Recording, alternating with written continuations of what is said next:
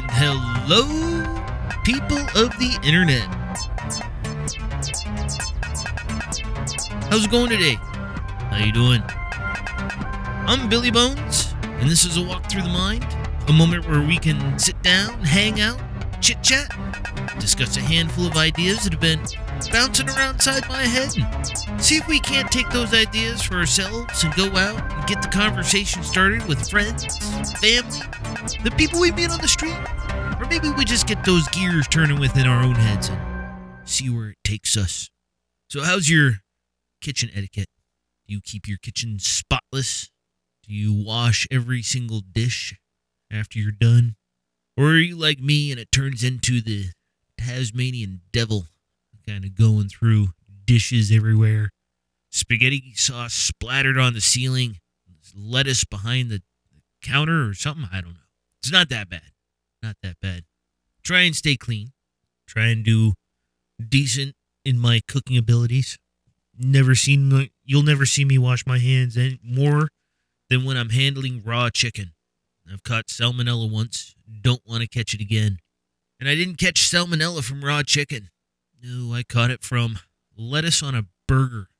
Actually, the most common way, so I'm told, for people to catch salmonella. Accidental, not necessarily on purpose. But we've got food scores. We got the health department people going out, making sure things are nice and safe and edible. And we know that they're doing their job.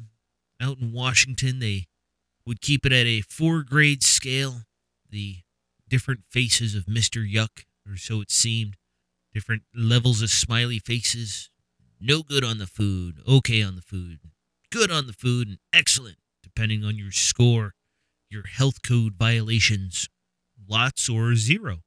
And now that I'm sitting here talking about that, I'm recollecting back to a news story of a restaurant that ended up with a failing grade because their refrigerator went out the day that the inspector shows up. These inspectors show up every now and again, randomly. They just pop in, check off things on the list, and you do good or you do bad. And then you are required to post your score, so that way everybody, all the patrons, know what's going on. Know that, again, you're following the rules and you're doing everything healthy, not giving your patrons salmonella. But there's a segment out here on the local news every couple weeks. One of the news anchors goes out, does a deep dive in understanding these restaurants out here not cleaning up their act. Or maybe they are cleaning up their act. But he goes out and he singles out a restaurant of the week, or of the bi-week, or how often he does it, that did terrible. I don't know if it's ever the worst, but always on the cusp on either side of almost a failing grade or a failing grade. And I'd figure I'd share my disdain for this individual. He's so smug as I lead the witness, or leading the jury, in how I find this individual to be speaking. And it almost, again, seems like a hit job.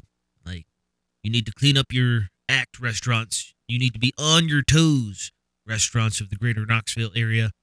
Otherwise, I'm going to come here and report on your poor health codes. The restaurant with the low score serves Chinese cuisine. Half a dozen critical violations were checked off in the report. I'd like to take a moment right here and just pause it before we get into it. Isn't it true? Isn't the general rule of thumb is you never go into the back of a Chinese food restaurant? Because if you did, you'd be disgusted. You don't want to know. You don't want to find out about it. But it's always good food. It's always delicious food. Let us start over again. The restaurant with the low score serves Chinese cuisine. Half a dozen critical violations were checked off in the report. The grade is a 68 at China Lee at 8643 Middlebrook Pike in Knoxville. At 68 is a failing score. A grade of 69 and below is considered failing. There's been a follow-up inspection in that passing grade in just a moment. First off, the inspector writes, an employee drink was found sitting beside food that was being prepared on a counter. Can't do that. Employee drinks have to be kept far away from food to prevent possible spillage. Frozen food was found thawing in the big 3-compartment sink. Wrong place. One of the correct locations to thaw frozen food is in a refrigerator to prevent bacteria growth. Cut leafy greens were at room temperature.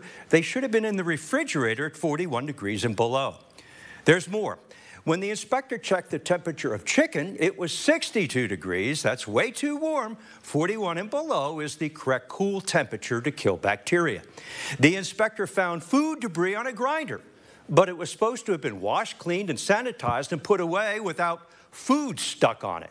Finally, an open bucket of food was found stored below shelves, dirty shelves. Now, the inspector returned to China Lee. All of the original critical violations were checked and corrected, and the new re-inspected grade is a 92. No need for any second inspections at the top-scoring restaurants, and here are... Such disdain. As I hit pause on that, we will continue just to hear how chipper he is about all the passing scores. But all these negative scores, all these things, they don't tell you the time frame of when the original violation was, when the new score was fixed or amended. There's a cup next to the food. Well, you lost on day one, but day two, when they came back, no more cups. You know, gross on the grinder, gross on the food and the dirty shelves, but it's a Chinese food place. What do you expect? And he does this segment, again, so frequently. All of those comments of where he's caught what seems to be off guard, astonished at just how dirty these places are. But again, you could be like all of these other restaurants that get just perfect scores. The best grades of the week. In South Knoxville, Ye Old Steakhouse on Chapman Highway, 100. In downtown Knoxville, Alice in Appalachia on Market Square, 100. The Applebee's in North Knoxville on Central Avenue Pike is also perfect. Same grade, 100, for China's Zhang on East Emory Road in Powell. In Alcoa, shots fired with 50s Diner another on Chinese Street, food 100. restaurant. The Foothills Milling Company on South Washington Street in Maryville, perfect. Along the Tennessee River on Volunteer Landing, Ruth's Chris Steakhouse receives a 98. Same grade, 98, for Sullivan's Fine Food Restaurant on North Shore Drive. This week, there were quite a few restaurants with scores in the mid to upper 90s. Those excellent scores mean management and staff know and follow the health rules. They know and follow the health rules. Look at all these good people, these good restaurants. Now, again, maybe this has just been Knoxville. It's such a backcountry area that, restaurants never took the health department so seriously. These people that come around and check how much rat poop you got sitting in the back office, the back part of the kitchen. And so, again, they need that extra stress, that extra little push to clean up their act. But so many of these food for thought scenarios close out with fast food restaurants taking up all the 100 scores. McDonald's, Arby's, Hardee's, all these things. This was a poor example of that. These were what seemed like nicer restaurants in the area that get those better scores. They keep things clean. They don't get caught off guard. Or maybe they just got Joe out back smoking a cigarette, sees the rat poop inspector come up in their fancy little Honda Accord or whatever the government gives them, probably Kias or something like that. Hyundais. Flicks his cigarette, freaks out, runs in there and starts screaming at people to get their crap together and clean up. The health inspector is here. Need to make sure that we're clean. Gonna pass that score. And again, the leeway, the period of time of they failed. This Chinese food restaurant failed. Well, what if I went there and ate on the day that they did the inspection? And then I find out that they did that. Well, now I don't want to go back.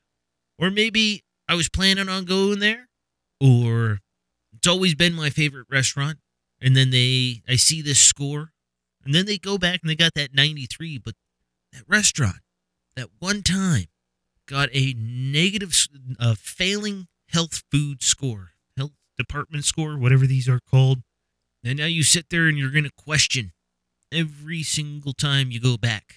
Is someone going to have their drink right next to my food? One of the events that was actually complained about a while ago, middle of summer. And let me tell you something about summer here. It gets muggy and there's bugs. There's holy cow bugs. And I don't know if you've ever worked in a kitchen.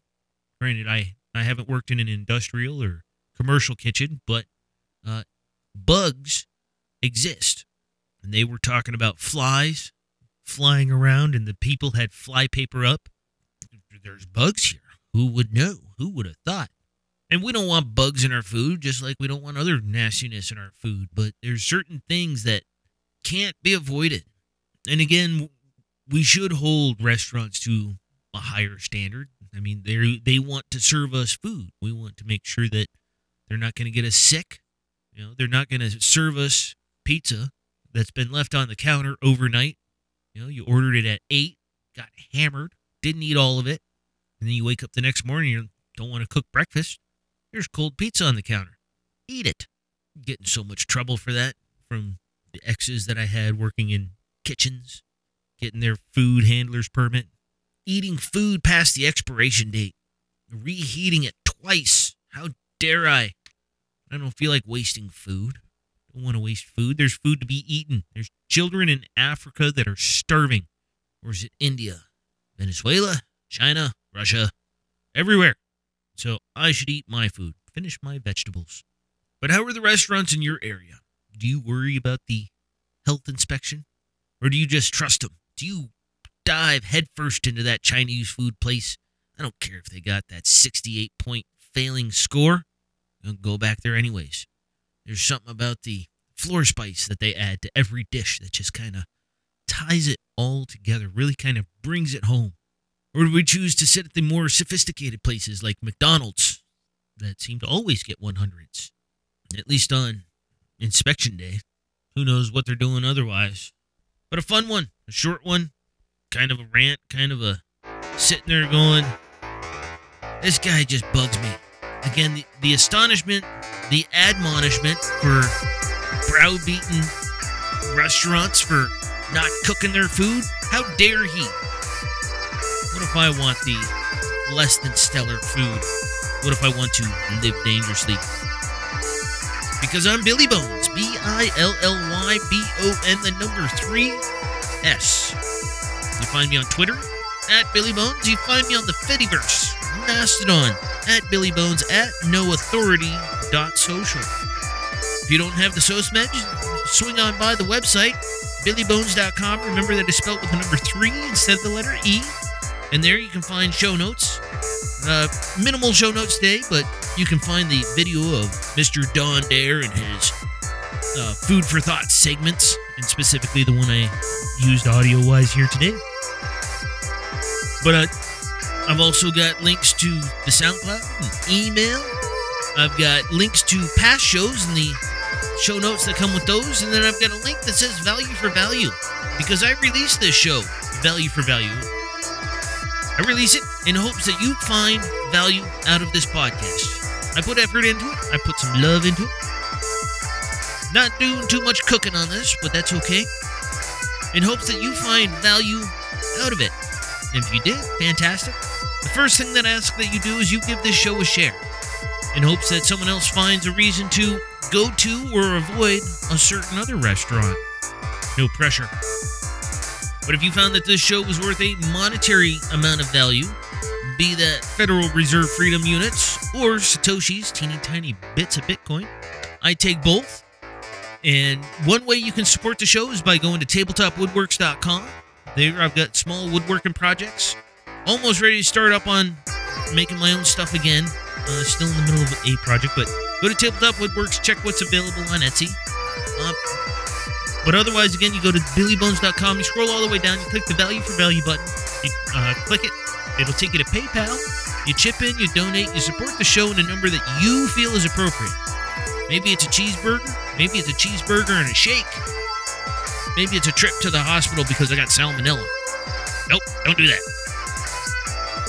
Or, if you're using a Podcasting 2.0 compliant app over there at modernpodcastapps.com, and you're sending in some Satoshis, like today's 2 executive producers, we've got Dame Slamey, who sent in 10,925 Satoshis. No, but thank you very much, man.